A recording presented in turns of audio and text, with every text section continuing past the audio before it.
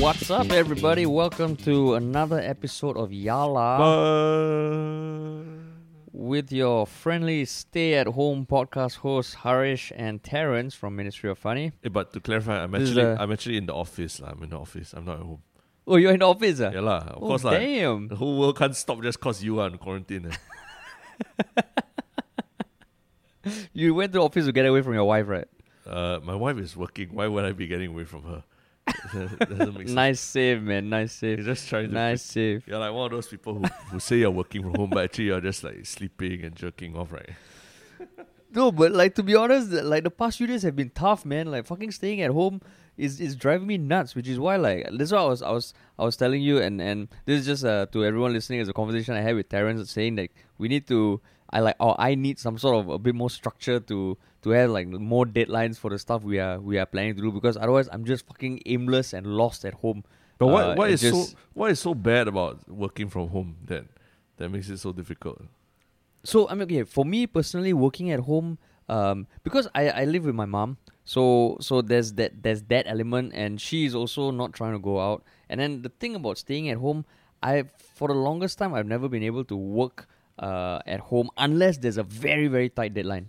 If like when we were doing our TV show and all, if we needed to edit, then home is great. I get up from bed, I edit, I go back to sleep, I get up, I edit. But in times where the deadlines are not very urgent and there needs to be like more internal motivation to work, that is where I find it hard at home lah. And also being home since fucking like Sunday, it sucks, man. Yeah. But I mean, what does your mother have to do with it though?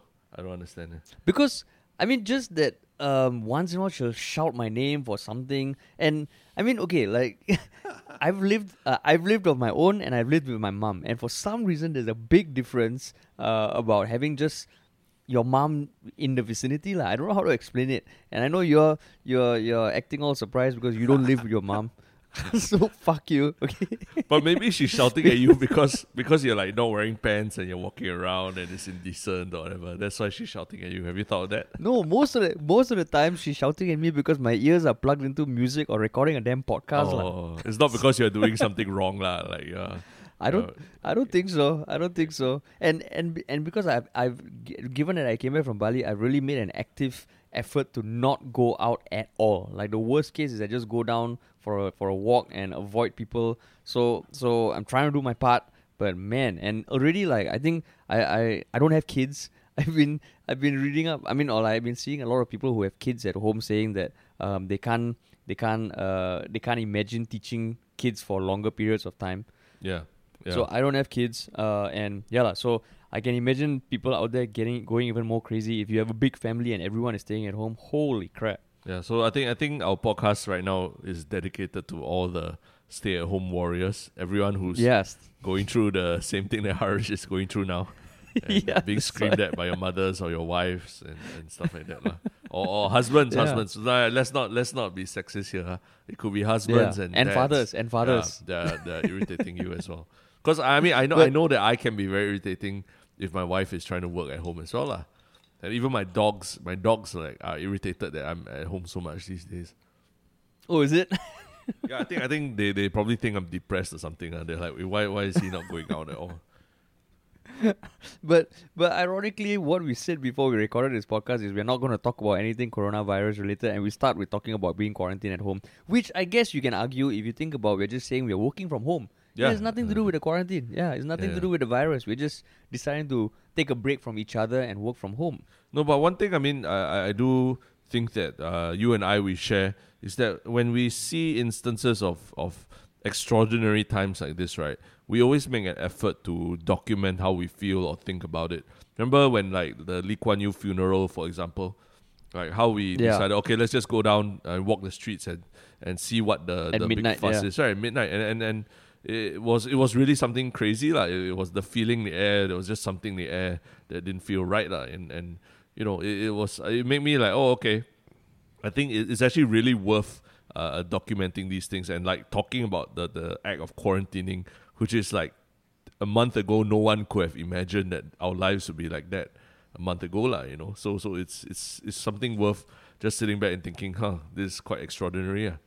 and for me, it's actually quite cathartic talking about it because I mean, I haven't really posted much on Facebook, and over the past few months, over the past since we started doing social media for a living, my rate of Facebook posts have been very limited. So there's almost so much I want to express, but I don't know how, and we're not making videos at this point in time. So this podcast is cathartic, and I know for our listeners, some of you guys did message us the last podcast saying that, oh, it would be nice if it was something not coronavirus related, which we understand, which is what we're trying to do today. But part of it is also just talking through it and making sense of this whole crazy business. Yeah. I think there is But, humor. There's humor in everything, like, if you really look for it. So I think that people are just sick of talking about coronavirus at this point now, maybe. Yeah, so which is why today we are actually going to make an active effort. Like even the topics we have selected, they are a very, very distantly related to coronavirus. But even without the virus, these topics would still stand. So that we can guarantee you, if and when we veer into coronavirus, we'll check ourselves, check our own selves, and veer away. So hopefully we can also use this as an escape from everything we're going to get back to after this podcast ends. I would suggest also, if you want to make it more fun for yourself, every time the word corona is mentioned, you take a shot of water or something, something healthy. Take a shot of water. As you listen to this podcast. Now is the best time to drink, dude, because you don't even need to worry about getting a taxi home. Oh, that's true. You just drink at home. Yeah. So all of you listening, you're working from home, fuck it, just grab some alcohol. If you don't drink alcohol, just I don't know, like eat some wallpaper or something. Because there are people who eat wallpaper. My mom was one of them when she was young. But yeah, just do something fun to spice up your life. Water, I guess if you don't drink enough water, that's fine. But maybe you can just take like a shot of sriracha or something. Yeah. Every time we say the C word. Yeah. The dreaded C word. The C word. Okay, cool. Cool. Yeah, the C word. The C word. Like fucking now we can say cunt, cock, chiba, everything, all that can, but the other C word cannot. Yeah, the big C word. Other C word cannot. Yeah, the big C word. All right, cool. What is our topic of the week? Our first topic of the week is so there's this person called Melissa Chen, who is a Singaporean who was born in Singapore but moved to the US for university, I believe. Just a few weeks ago, she became the first ever Singaporean to appear on the Joe Rogan podcast, which is a title that I will willingly admit that I was always dreaming of earning myself. Or it would be cool if both of us made it to the first Singaporeans on Joe Rogan podcast, but she took it. But anyway, she's an activist based in the US. She came to the forefront a few years ago when she kind of spoke out in support of Amos Yee's quest for asylum in the US. And I think she was the one who facilitated his asylum being granted in the US, right? Yeah, I think if I'm not wrong, she was the one who was submitting the paperwork or doing a lot of the paperwork and the corresponding with US authorities on Amos Yee's refugee status. Even though I think after a few weeks of interacting with Amos Yee, even she came out and kind of dissed him for the way he was acting, right? There was something there. Correct. Yeah, I think so.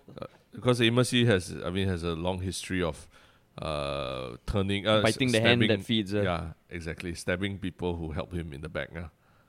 Yeah. So that was a few years ago, and I mean, since then, or even while she was doing that, I think she does a lot of work in the non-profit world, and as of now, she actually works on a very cool non-profit. She writes for The Spectator freelance, and she works on a cool non-profit that translates the greatest literature from the West into Middle Eastern languages, because her belief is that the Middle East could benefit from having some other ideas being shared with them, and fucking it's doing great in terms of getting the ideas out there, which is great.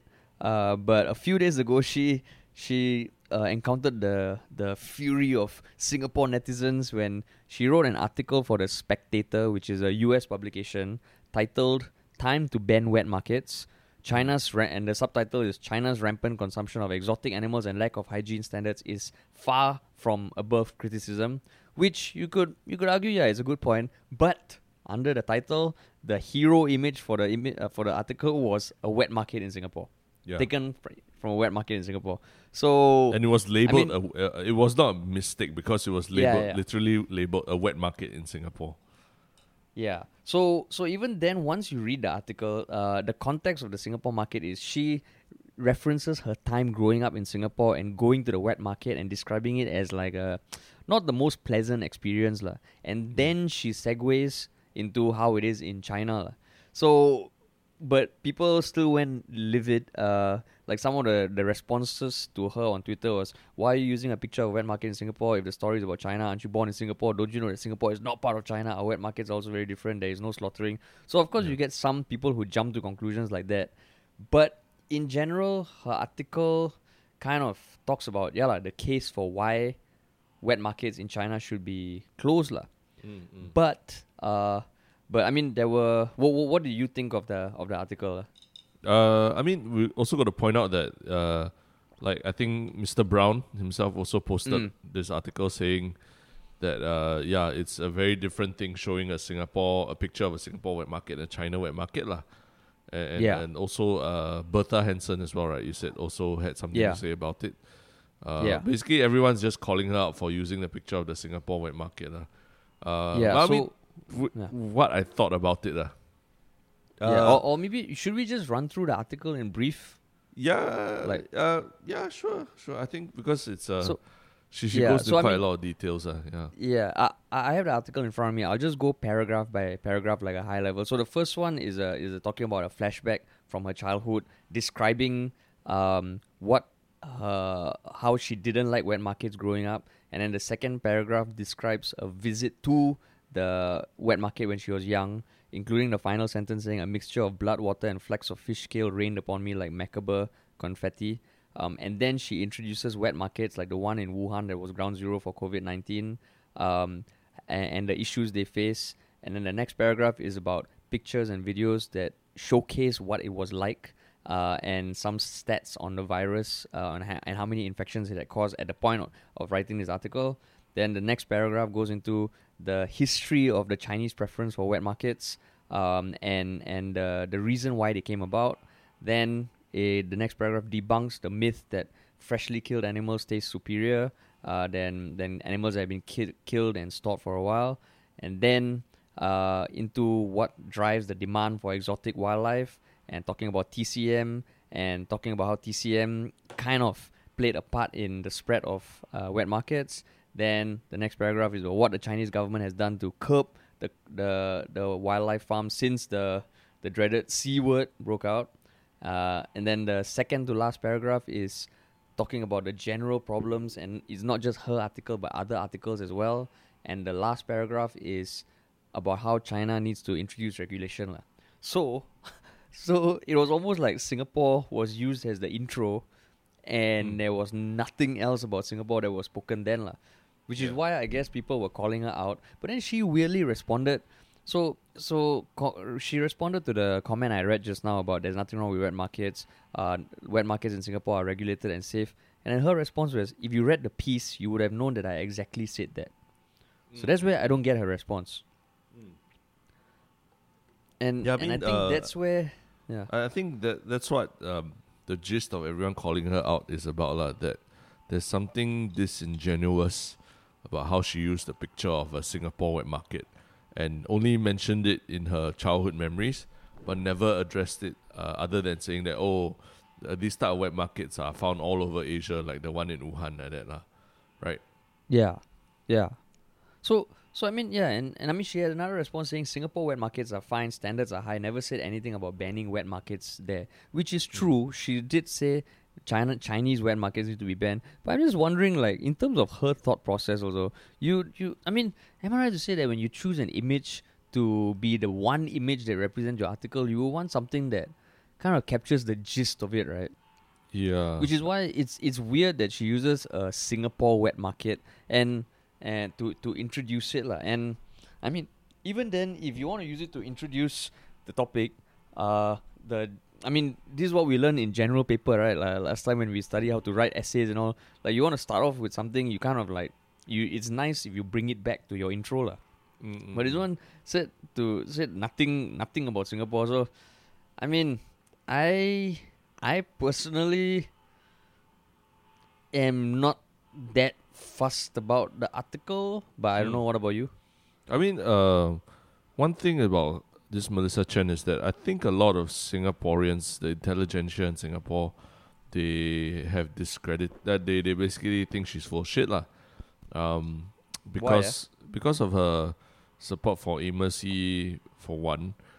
Secondly, I think in general activists, any kind of activists in Singapore, through years of a lot of media programming and everything, basically we don't really see activists as useful to society. So when you got an activist in the US who's helping Amos Yee with his refugee application, and Amos Yee wasn't exactly the most loved person in Singapore either lah. And then, really? Yeah, and then suddenly she turned around and said, "Oh, actually, I made a mistake. Amos Yee is a vile person," or whatever she said about Amos Yee. I can't support him. Then everyone, there's a bit of everyone's just laughing at her lah, Schadenfreude, and just happy that she fucked up lah. So some of the anger that I see in my personal Facebook feed and all directed towards her is about her being the daughter. Apparently, she's the daughter of someone very rich, a rich civil servant in Singapore or something like that. And Really? yeah, which paints her at being an activist in an even more hypocritical light lah. So that's where I think a lot of people start from when looking at this article. Here she is at it again. This rich daughter of some big civil servant in Singapore who ran away to the US at a young age and just likes to bash Singapore for the sake of bashing Singapore lah. That was the response, and obviously what she did here hasn't helped her cause. Obviously, Yeah. And her defense was that she didn't explicitly mention Singapore beyond the first couple of paragraphs, and she was just showing a wet market as an example. But it's a bit difficult to swallow because at the same time, like you mentioned, right, she was on Joe Rogan's show about a month ago, and I listened to the whole thing, and she sounded on that show like a. I also wanted to, hey, you know what is that crazy activist woman from Singapore who's on Joe Rogan? I did not. I was prepared to react badly to it, but actually listened to it. I felt, oh, actually she sounds quite level-headed. She had good things and also bad things to say about Singapore, both ways, and which are even more apparent now because of the coronavirus and stuff like that, right? So I felt like, hey, actually, you said the C word. You said the C word. Oh, you yeah, shit. Everyone take a shot. So, but yeah, so I didn't feel like she was she was that kind of crazy activist kind of persona lah that a lot of the media has painted out to be. So I was kind of I was trying to see, okay, did she have a point in this article by not mentioning Singapore? But that's why I felt like, okay, what's the word to describe her behavior here? I would say is disingenuous lah, in the sense that, you didn't mention Singapore beyond that, or you didn't say that Singapore's wet markets are bad, but just by having that hero image there and then talking about China, you are sort of implying something about Singapore's wet markets as well lah. And she's a very smart person. She's educated. She's well spoken. She can go on Joe Rogan's podcast and talk for a couple of hours and stuff like that. So she's not the kind of person who by mistake would do something like that lah. Accidentally put a picture of Singapore there. I mean, everything she does is definitely very calculated lah. So that is true because I mean the way she describes the wet market in the first two paragraphs is not complimentary in any way. So to read certain excerpts from it. The first line of the entire article, there's a recurring flashback from my childhood that never fails to induce a blood-curdling shiver down my spine. Then the place was a veritable, not so little shop of horrors, and till today, those horrors remain firmly etched in my memory. A distinctly fetid stench greets you long before entering the market. I don't even know what the fuck fetid means. Yeah. Soon it becomes apparent why they are not referred to as wet. Unidentified fluids, sometimes with ribbons of red swirls, pools around your shoes, draining from the blocks of ice used to keep all the meats fresh. So it doesn't paint the wet market in Singapore in a good light. And immediately, the last line of the second paragraph is a mixture of blood, water, and flecks of fish scale rained upon me like macabre confetti. The first sentence of the third paragraph is wet markets like the one in Wuhan that was ground zero. So actually, I get what you mean about how, I mean, now I think anyone putting content out needs to be very cognizant of how everything relates to everything else. And you need to do your best job to make sure that things are not misinterpreted. Beyond a certain point, if people want to misinterpret, they'll misinterpret. Like, but I think it's the duty of any content creator to be responsible enough to make it as clear as possible. And this one, yeah, I kind of see your point that the first two paragraphs paint Singapore like a fucking hellhole, the wet markets, and then it immediately goes to China, and it ends off with why wet markets should be banned in China. Yeah, it doesn't address anything in Singapore, or the fact that our wet markets in Singapore are actually much more heavily regulated. And they are a very important source of fresh produce for a large part of the population as well. Right? Yeah.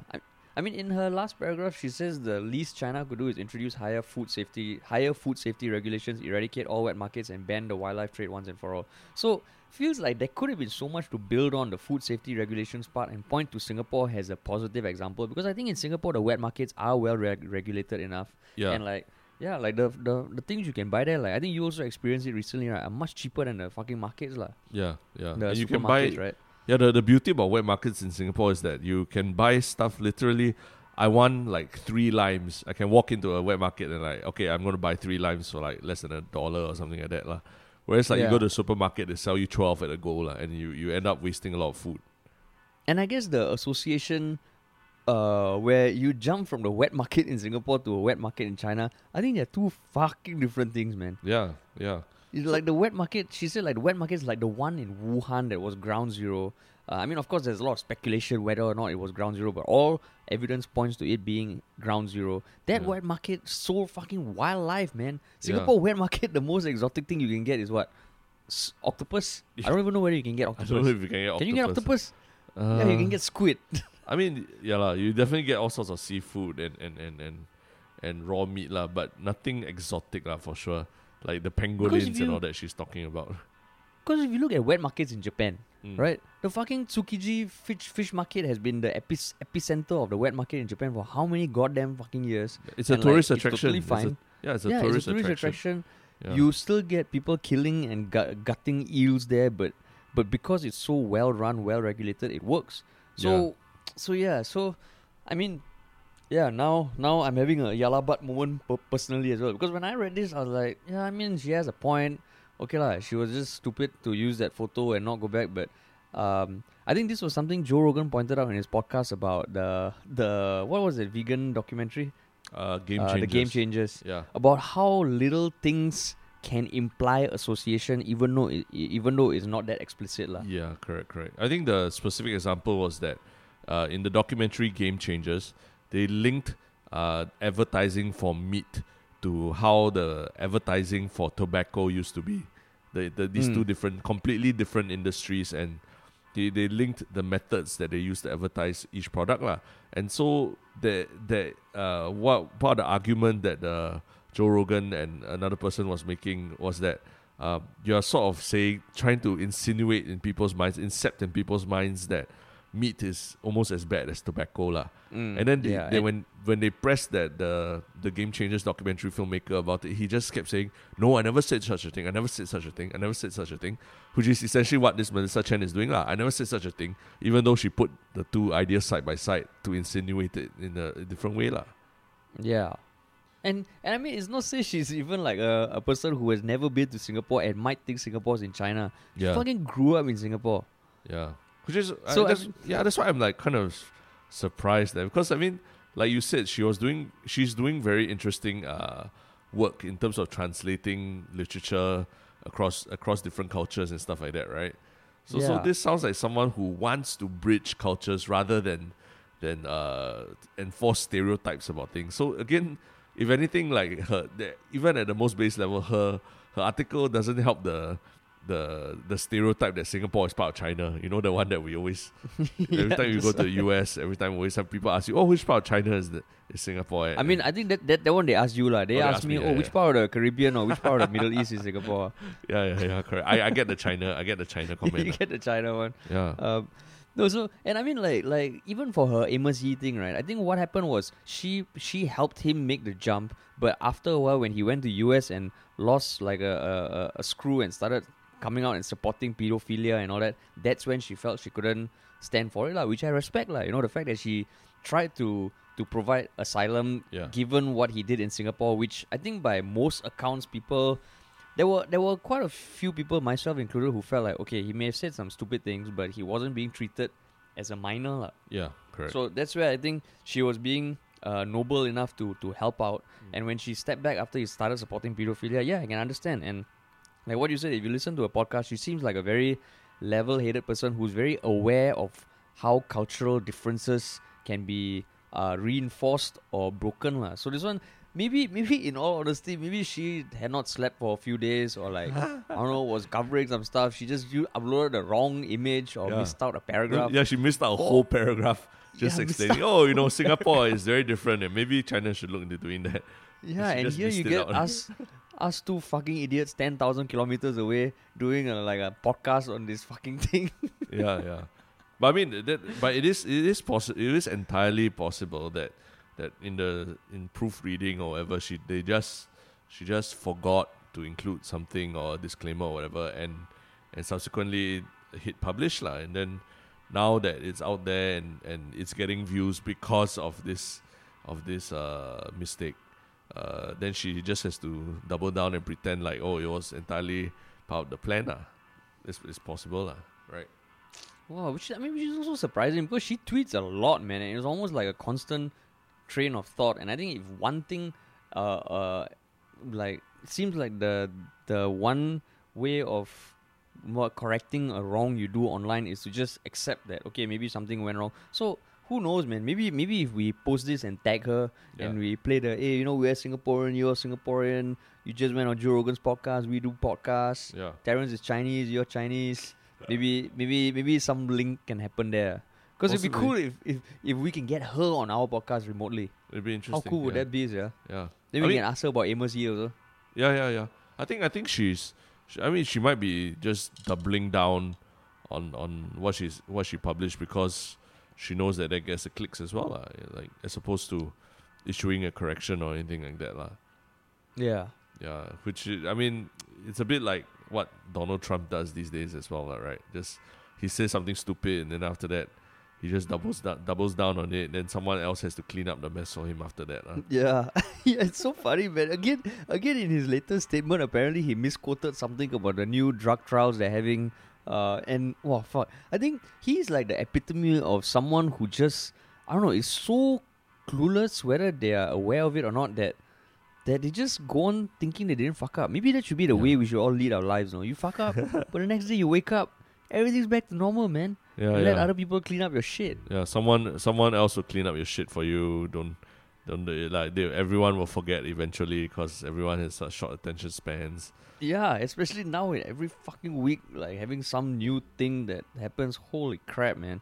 Yeah. Holy crap. But yeah, maybe we should try and like we'll definitely tag Melissa Chen. I don't know whether she's on Instagram, but we can tag her and just it'd be cool if we can get her thoughts on this and why she did what she did. That would be cool. Yeah. I mean I like it that I like it when I think that's something we don't do enough is that we don't we don't force accountability or we don't ask for accountability of the media as well. A lot of times we don't question why are certain details being omitted or included in this article or why is this picture bigger than the other picture, things like that lah. Especially like the real litmus test is come election time. You see when you see the coverage in the mainstream media of like the incumbents versus opposition, and you just compare the language and the size of the pictures and all that. It's a very big exercise in understanding what their agenda is. So it's I feel like for someone like her who keeps talking about freedom and literacy and media literacy and culture and all that, I think she also needs to look at this for a moment and not just play I never said that card, that usual, that very Donald Trumpish kind of way of doing things. Yeah, but she got quite a few posts on how Singapore reacted to the C word and kind of like in positive ways lah. Yeah, that's what I say. That's what I say. I was very surprised that she's not all about shitting on Singapore, especially on Joe Rogan's podcast. And I thought that is something worth listening to because I realized a lot of Singaporeans are still angry with her because of Amos Yee. So it's just this incident doesn't help her in the view of in terms of how Singaporeans view her, but maybe she just doesn't care either. Like she's already left the country like for 20 over years. Oh, now I really want to talk to her, yeah. Yeah. Interesting character for sure. Yeah. Cool. Hey, we only said the C word once in the last half an hour. Yeah. It's amazing. And don't say we, okay? You did it. Don't drag me down with you. You only said it. I didn't say it at all. I was very cognizant of it. Okay. And we lasted 31 minutes. Okay, 31, cool. okay. Now into another distantly related topic, but fucking awesome. It was when? It was today, is it? Were you talking about a show or what? No, the second topic for today. Oh, I thought we were going to of course, like that's something that we talked about doing on our podcast, was to actually play a clip from... Oh, I thought after we finished talking about the topics. Oh, you mean we play it now? Yeah. I guess we play it now. We play it now. Because we've been a lot of people have been asking, what goes on beyond the first 3 episodes of the show, because they watch first... then I think maybe you can tell people the show is not the podcast show, it's the other show. Oh, yeah, that's right. Our show, she's a terrorist and I love her. Yeah. As all you listeners can tell, Terrence and I like really, really lock everything down before podcast, but then I ultimately fuck it up. So Terrence, take it away. But yeah, as you know, our show, She's a Terrorist and I Love Her, has been out for, I think, a few weeks already.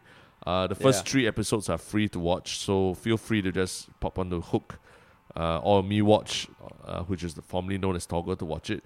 But beyond the first 3 episodes, a lot of people are like, hey, shit, I want to watch it, but I don't want to pay anything more because of the economic crisis and all that.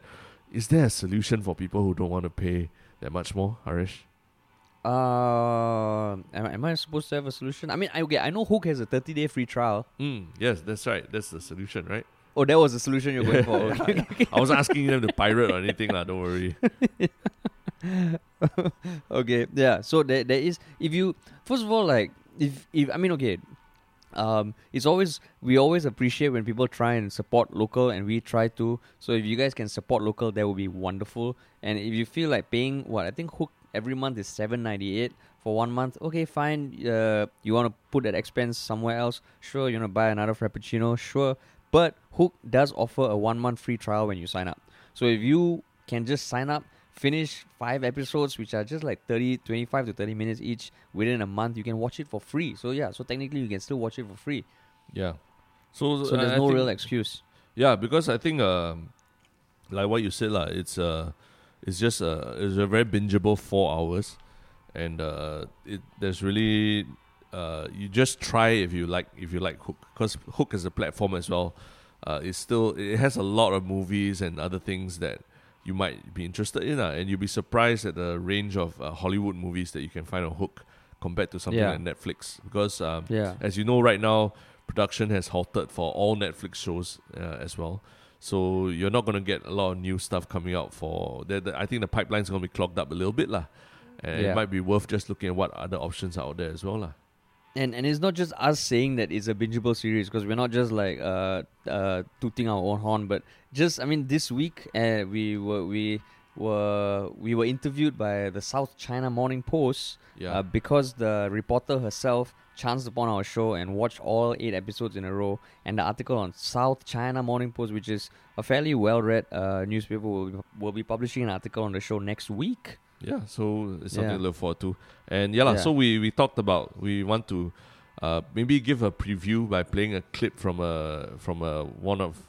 Which episode did we play it till? I think last time was episode 3, so now it'll be episode 4. Yeah, so this is the so-called paid just an audio tier. Clip, yeah. Yeah, but we're going to play an audio clip of something that might be interesting for you, so that you can decide for yourself if you want to continue watching as well. And here it is. Hanyo, are you threatening me? No. I'm just telling you to play it smart.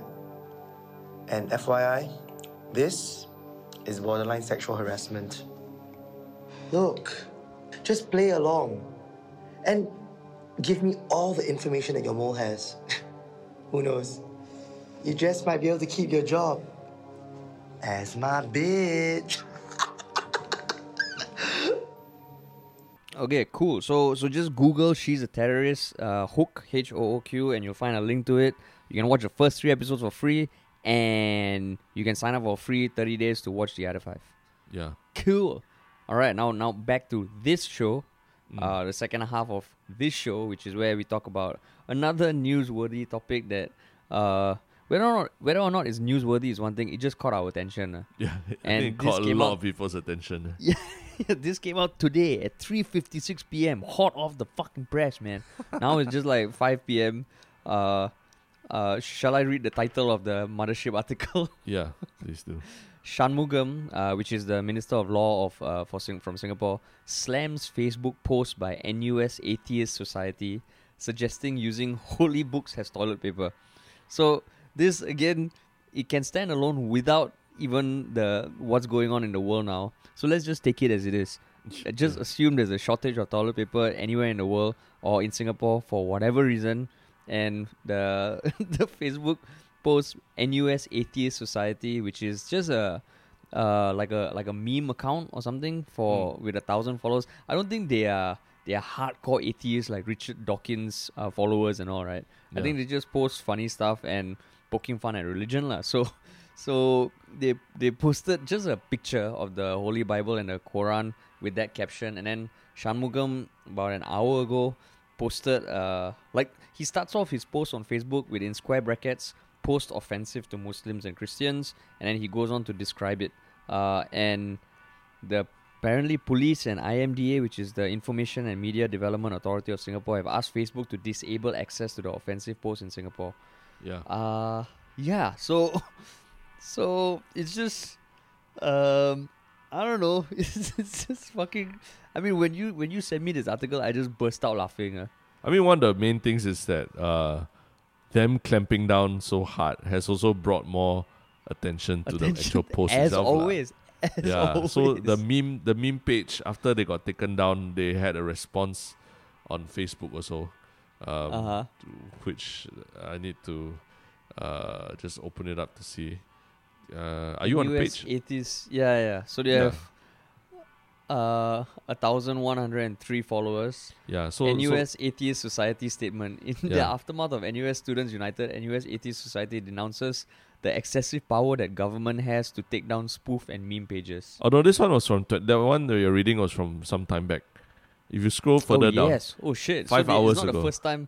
It's not Yeah. the first time. yeah. So 5 hours ago, NUS Atheist Society posted, "Thanks for convicting us of thought crime. Therefore, please use these discreetly during times of toilet paper crisis." So I mean, they're definitely taking the mickey. And then below is the Facebook advisory lah, an important message about your photo. Due to local legal restrictions, we've limited access to your photo in Singapore. So NUS Atheist Society is obviously not. They're not sorry about what they did lah. They are just like they're just trolling even more right now. So I mean, in the comments, right? But there are quite a few people kind of chastising the NUS Atheist Society about why they are doubling down and saying it's okay to be an atheist, but treading on religious sensitivities in Singapore has a price, and you're probably going to pay for it. Yeah. They say this is sedition and offensive under the Maintenance of Religious Harmony Act. But is it really sedition though? I mean, like in the past when like Pretty Please and Subhash Nair did the rap thing, after putting a lot of thought through it, I felt that was somewhat seditious. But this one, I feel like, I don't know, is it seditious? I mean, it is. I mean, essentially, it's saying that religious text is nothing better than toilet paper. That's what that image implies, lah, right? So religion, I think, is one of the protected, one of the sacred protected things in Singapore's constitution as well. So, whether it breaks law, I think it does break the law in that sense, lah. Wow.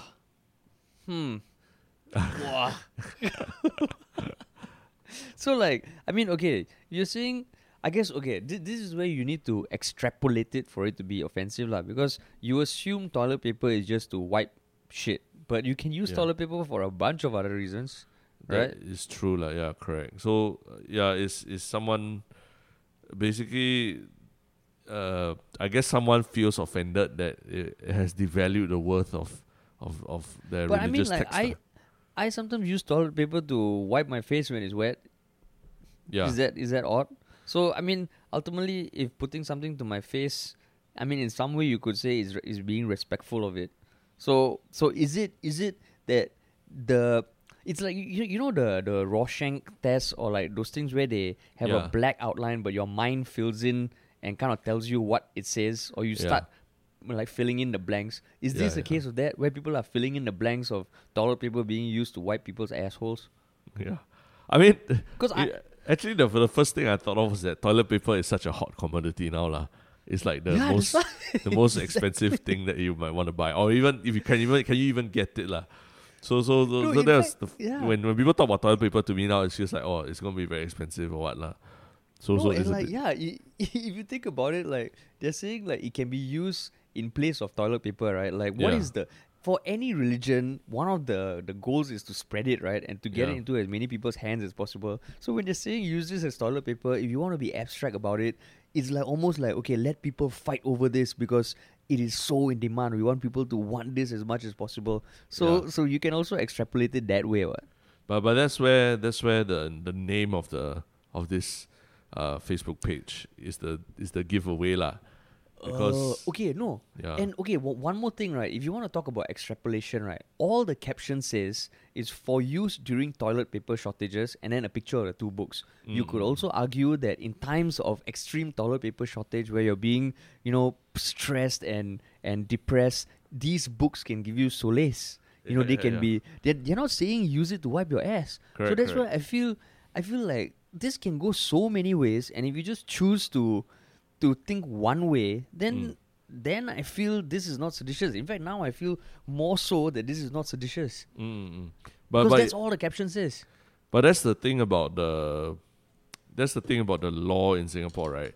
Like what we feel about whether something is seditious or not, right? Is it's a very big gray area, in the sense that the authorities have the ultimate power to determine whether something is seditious, lah. And that's where it's I mean you're making very logical points about it, but as a law itself, if they just say that okay, this is seditious, then there's not much you can say about it, lah. But I mean, I mean, one of the things that the first comment in this is quite actually is interesting to me, where it asks, why are you doubling down? It's okay to be an atheist, but treading on religious sensitivities in Singapore has a price, and you're probably going to pay for it. I don't really care about them paying for it, because I don't. I mean, this is just a troll page. It doesn't mean anything. I don't even know if these people are based in Singapore. But the fact that they use the term atheist, it just blanket paints atheists again as like people who are anti-religion and are going to say very mean things about your religion and things like that, lah. Which is not true, lah. Sometimes atheists they just don't believe, lah, and then they're not necessarily out there to antagonize anyone either. But when this NUS Atheist Society posts something like that has antagonized a lot of religious people, it just puts a bad name for atheists as well, lah. Wow. Yeah, I mean, a bad name for atheists, I guess. But okay, let's say if they were not called the NUS Atheist Society, would that be less of an issue? Because if you look on Shanmugam's page, right, a lot of the comments are fucking like loving the crap out of him and saying thank you, Minister, for saving our country and all that. But a lot of the comments also kind of go into the argument of atheists versus religious people.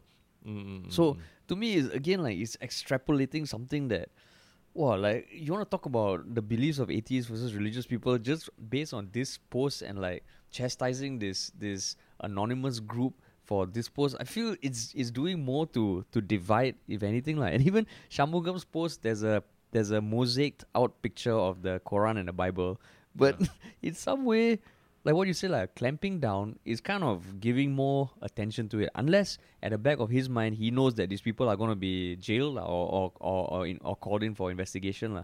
So for him, it's like, okay, this might give it more visibility, but ultimately these people are going to pay. Which I think is like, and I mean, the past few weeks, I've been like thinking the Singapore government like fucking has been doing a great job.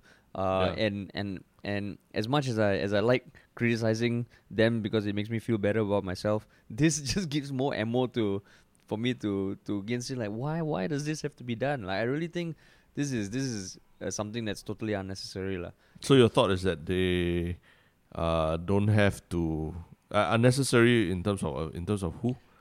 I mean, I think, okay, so I wish this sort of post would just be allowed to just live. Oh, okay. But because I don't see anything inherently wrong with it. But if you ask me, given the context of Singapore, I don't think they will get away with it, which is sad, because there's so many assumptions that people have to make for this to become offensive, I feel. Yeah. I mean, I think well, I wouldn't vilify the government or Shanmugam specifically for anything because it's part of his job to also... Yeah, it's part of his job. Yeah, if someone complains, he has to react somehow. But, I guess, in terms of you saying that you wish it wasn't necessary, I guess you're saying that you wish that the people wouldn't get so worked up so easily and end up bringing more attention to something that they don't want people to see or spread, right? And causing more divide, and again, blanket brushing the entire group of atheists and religious people, because now people, probably hardcore atheists, would look at all these people, religious people, and saying, oh, look at this bunch of butt-hurt people and all that, and religious people are going to look at atheists and like what you say, they paint a brush, when to me this one, and I totally get why Shanmugam has to respond, because like what you said, the rules are clear in Singapore. I guess my issue is more with the rules and the why people can't just let it be.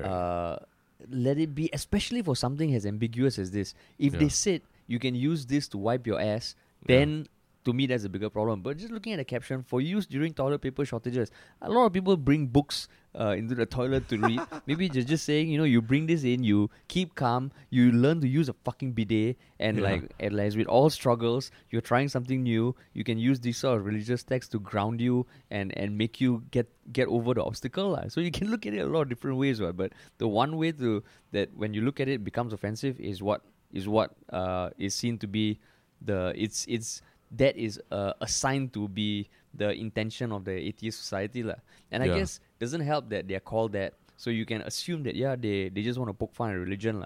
So it just feels like a lot of, like when you're dating, when you're trying to ask someone you don't know on a date and she doesn't reply, or she replies something which is somewhat ambiguous, and you start filling your mind with all these stories of what she's thinking, what she might not be thinking. This feels like that. Unfortunately, it has to do with religion and the law. Yeah, but speaking of paper, right? Like, actually, one interesting nugget I heard last time. I don't know how true it is, but I heard from someone who owned a paper factory in Indonesia and all that, was that the two biggest buyers for his factory of the paper was was either used for religious texts or for rolling tobacco and smoke and for cigarettes. So those were his two biggest customer bases. So to me, it was just the most the most ironic thing ever. That his two biggest customers were either like the religious texts or cigarettes. And here I am trying to fucking recycle at home just to save the fucking trees. Whereas some people just stop smoking cigarettes, we can save more trees. God damn, man. So it's this whole thing, it's one of those things where I mean Shanmugam, he's caught between a rock and a hard place. Even if he thinks that, oh my god, why is this such an overreaction? Like, he still has to do something. And he's probably thinking like, fuck man, the world is fucking melting. And here are these fuckers that post this. I still have to type out a fucking post and call out these idiots for offending some other people. Fuck this shit, but he has to do it. He has to do it. So he's probably, I mean, he and his peers are probably not getting much sleep and are probably stressed as fuck. So hats off to them. In fact, I think I would maybe one day in the future, when Shanmugam is retired and able to speak his mind, maybe he might look back and say, all that fucking times I had to deal with all this fucking shit, stupid fucking emotions hurt. Oh my god, that would be nice to hear. Yeah. I think his Shanmugam will have a lot of war stories to tell. Maybe that's why he has 4 dogs. Just to go back and just like vent. He has 4 dogs, right? I think. Does he have 4 dogs? Oh, he has a bunch of dogs, He's okay, definitely more than one. He's known in the dog community as a dog lover, yeah. Yeah, and I think there was a short documentary done of him last time. He definitely has more than one dog. Maybe that's why he needs more than one dog. Like, he just goes back and he vents to them about all the stupid things he has to take care of amidst the much bigger problems. Yeah. God damn. But Tough yeah, times. so okay, one benefit of shit like this happening is that it takes us away from the C word. Yeah, we've not mentioned it at all. That's right.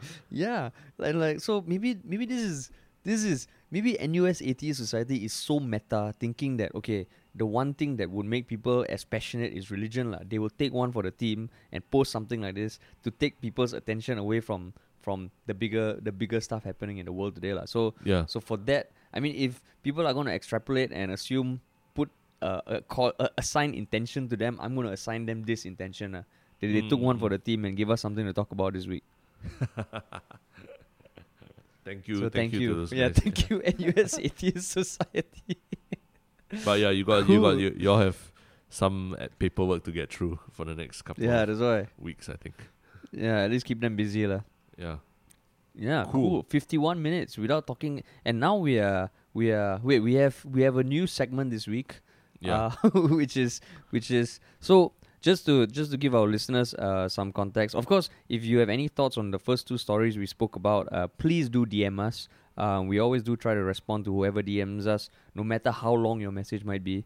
But in the past, we have had people ask whether they can call in while we're recording the podcast, which logistically is kind of hard because we don't do live recordings as of now. But we also realized that in Instagram DM, you can actually send a voice message. So we just put out a post a few hours before today's session, just calling to see whether anyone might actually send us a audio clip or something that is not related to the C word, whether it's a piece of encouragement, a question, or something to do while you're at home. And we actually got one person sending something in, and we're going to play it now. Going forward, we're going to try and do this more often. We are toying with the idea of doing more regular podcast, maybe twice a week, especially now when we are both working from home, and I mean the response every time we put out a podcast is great, so we want to do more of that and maybe have a more heads up for our listeners to kind of ask questions. So it'll be like a call in to the podcast, except it's done beforehand, so we will just record the clips and then play it on the podcast lah. So now we're going to play one we received today from Caitanya, who has actually been on our podcast.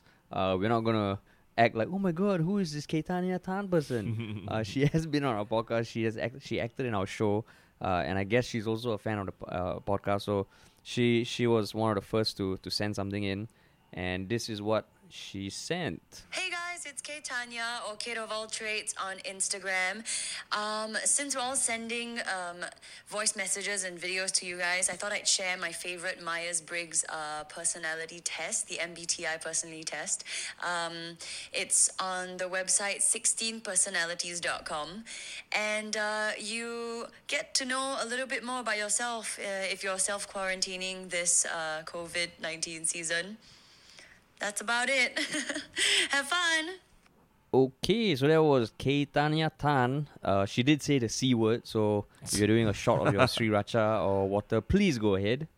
But yeah, going forward. Oh, and we a dear listener of ours who took a page from when we started talking about the possibility of having a subreddit for our podcast, when another listener of ours messaged us asking whether we are going to have a subreddit. So the first listener actually created a subreddit. We're going to put a link in the show notes. And I guess the reason why we thought the subreddit was a good idea when we first heard about it is so the people who have been messaging us on Instagram, they like the fact that they can talk to us, but they also want to find out what other listeners think about whatever podcast we do. So the goal of this subreddit is just a place where after every show, we will post the link to the latest episode, and hopefully listeners will go there and kind of share their thoughts, not just with us, but with other people from the community as well. So just like this podcast, I mean, it's new, it's growing. So if you guys can show some love, post a comment, we would really, really appreciate that. Because just like how we started this podcast as an experiment and seeing it grow over the past few months has been awesome, we want to see that subreddit grow also. Just don't post pictures of religious texts and say that you want to use it as toilet paper. Unless, maybe then we invite Shamugam to be part of the subreddit. No, then our subreddit will get shut down also. And we don't want that to happen. True. Yeah. Okay, cool. So we got those two things out of the way. Now it's time for the final segment called One Shiok Thing. It's our favorite segment So- because it's always puts Yeah, a it's our smile on favorite everyone's faces, right? Yeah. So what's your One Shiok Thing, Terrence? My one shook thing of the week actually is a Netflix show. It's called Kingdom. I think a lot of people. Oh, you finished? Yeah, it should. By now, unless you've really been living on a rock, it's number 1 on the trending page of Netflix in Singapore.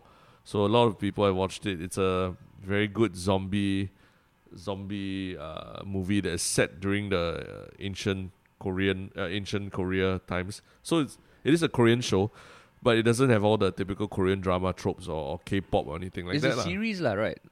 It's It's a full right? series. Yeah, Ah. full two seasons already. So this is the second season. After a very big cliffhanger in the first season, and I don't want to spoil it. It's just interesting to watch because of the times that we're living in, the C word and everything, and how people deal with it. So it's and I think it gives a much more satisfying. It has a much more satisfying ending this season than last season. So I think it's worth checking out. Yeah. So that means because it's your One Shiok Thing, I assume it's good, lah.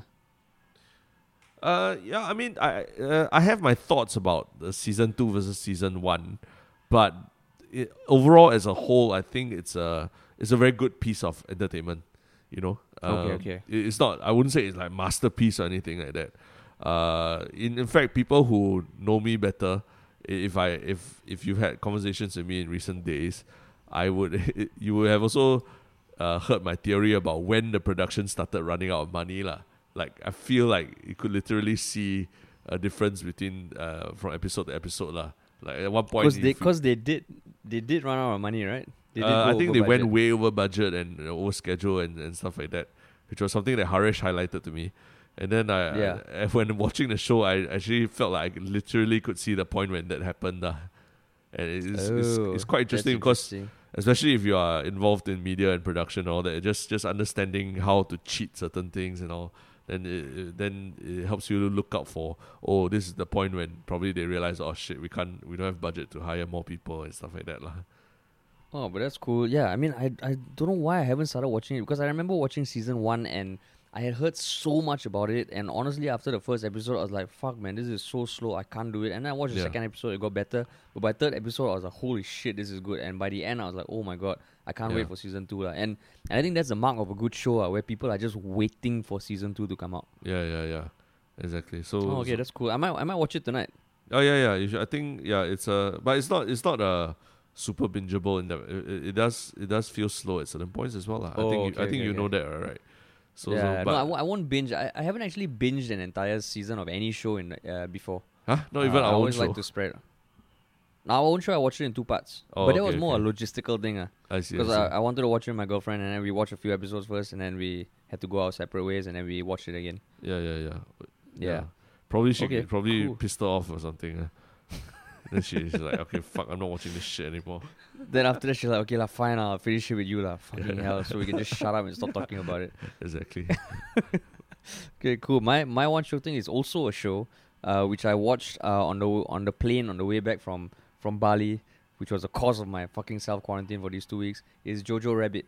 Yeah, have you seen it yet? No, I've not seen it. No. Yeah, and it's funny because after that I was reading the reviews and it was quite polarizing amongst the critics, but amongst the general viewer it got universal acclaim, lah. And I don't know, I feel the critics, the comments, some of it was like, it could have gone so much deeper and darker about Nazism and all that.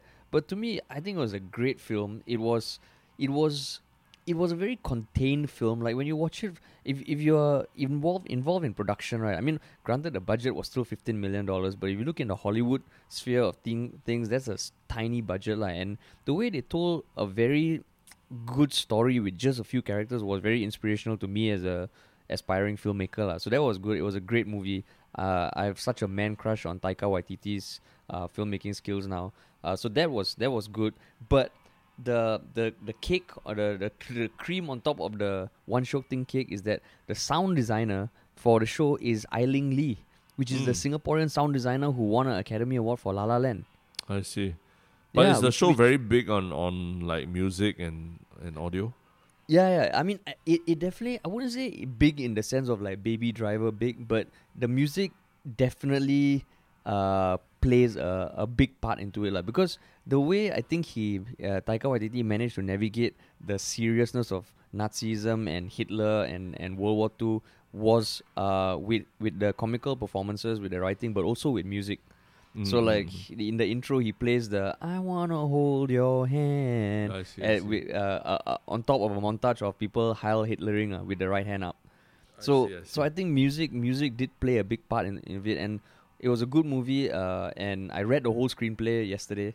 And to see the name of a Singaporean on the show is also, wow, fuck, that is awesome, yeah. That's cool. Yeah, so that's But cool. there might be a chance to see it in Singapore cinemas again soon. Because what I hear is that cinemas are going to start like showing older shows, because a lot of the big new shows have been either postponed or cancelled entirely lah. Yeah, so there might still be a chance to watch some of these like a few months older award-winning shows. But then the tricky thing is like, should we even be going to watch movies? I guess that's a whole topic for a whole separate discussion. Yeah, it's another C-word discussion. Yeah, it's another C-word discussion.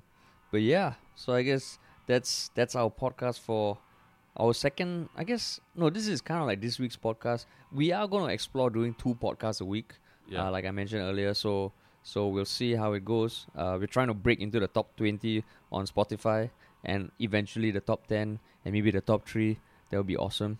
Yeah, but I just want to say that if we will always remember that the essence of what our podcast is about talking about real topics, and stuff that we feel that you guys will be interested in lah.